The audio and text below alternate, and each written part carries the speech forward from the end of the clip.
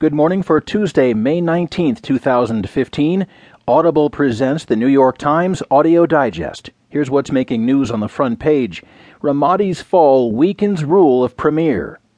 Former captives in Nigeria tell of mass rapes. And rivalry leads to 9 deaths and 170 bikers charged in Waco.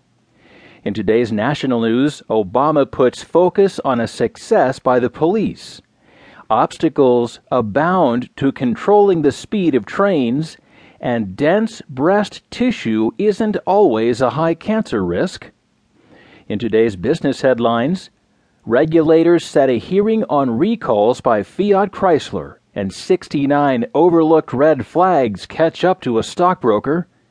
There will be more business stories, more national and world news, a roundup from the sports page, and the opinions of New York Times columnist David Brooks.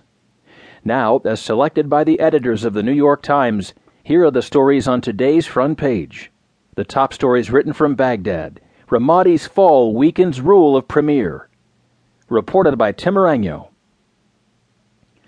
As Shiite militiamen began streaming toward Ramadi on Monday to try to reverse the loss of the city to the Islamic State, the defeat has given new momentum to Prime Minister Haider al-Abadi's rivals within his own Shiite political bloc.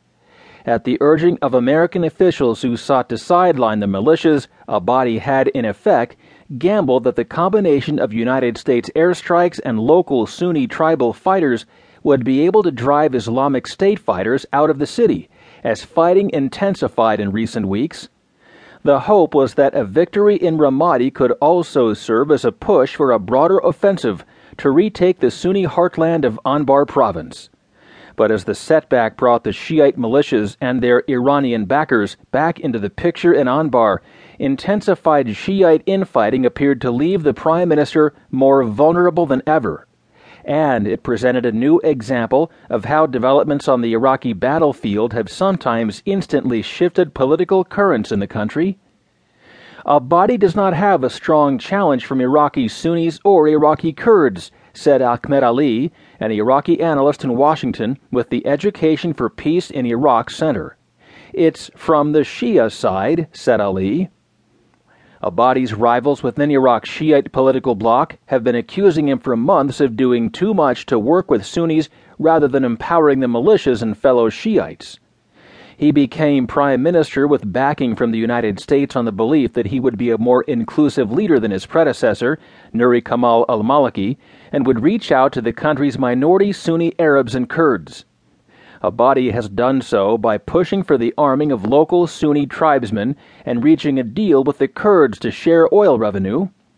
But at every turn, he's been thwarted by powerful Shiite leaders with links to Iran. Now, the latest setback in Ramadi has given Abadi's rivals more ammunition. Some Shiite politicians, including Maliki, and powerful militia leaders linked to Iran, whose fighters are now preparing to fight in Anbar, have become increasingly critical of Abadi. Either they've spoken out themselves or news media outlets they control have taken aim at the prime minister through distorted coverage that has highlighted security failures in Anbar. There is an essential paradox to Abadi's leadership thus far. In nearly every way, he's proved to be the inclusive leader mandated by the United States, reaching out to Sunnis and Kurds and seeking consensus. But within Iraq, he's increasingly viewed as weak and unable to effectively shift Iraq's tragic trajectory. This term inclusive personality I only hear from foreigners, said Hanan Fatlawi, a Shiite lawmaker who is one of Abadi's most vocal critics. He was weak from the start.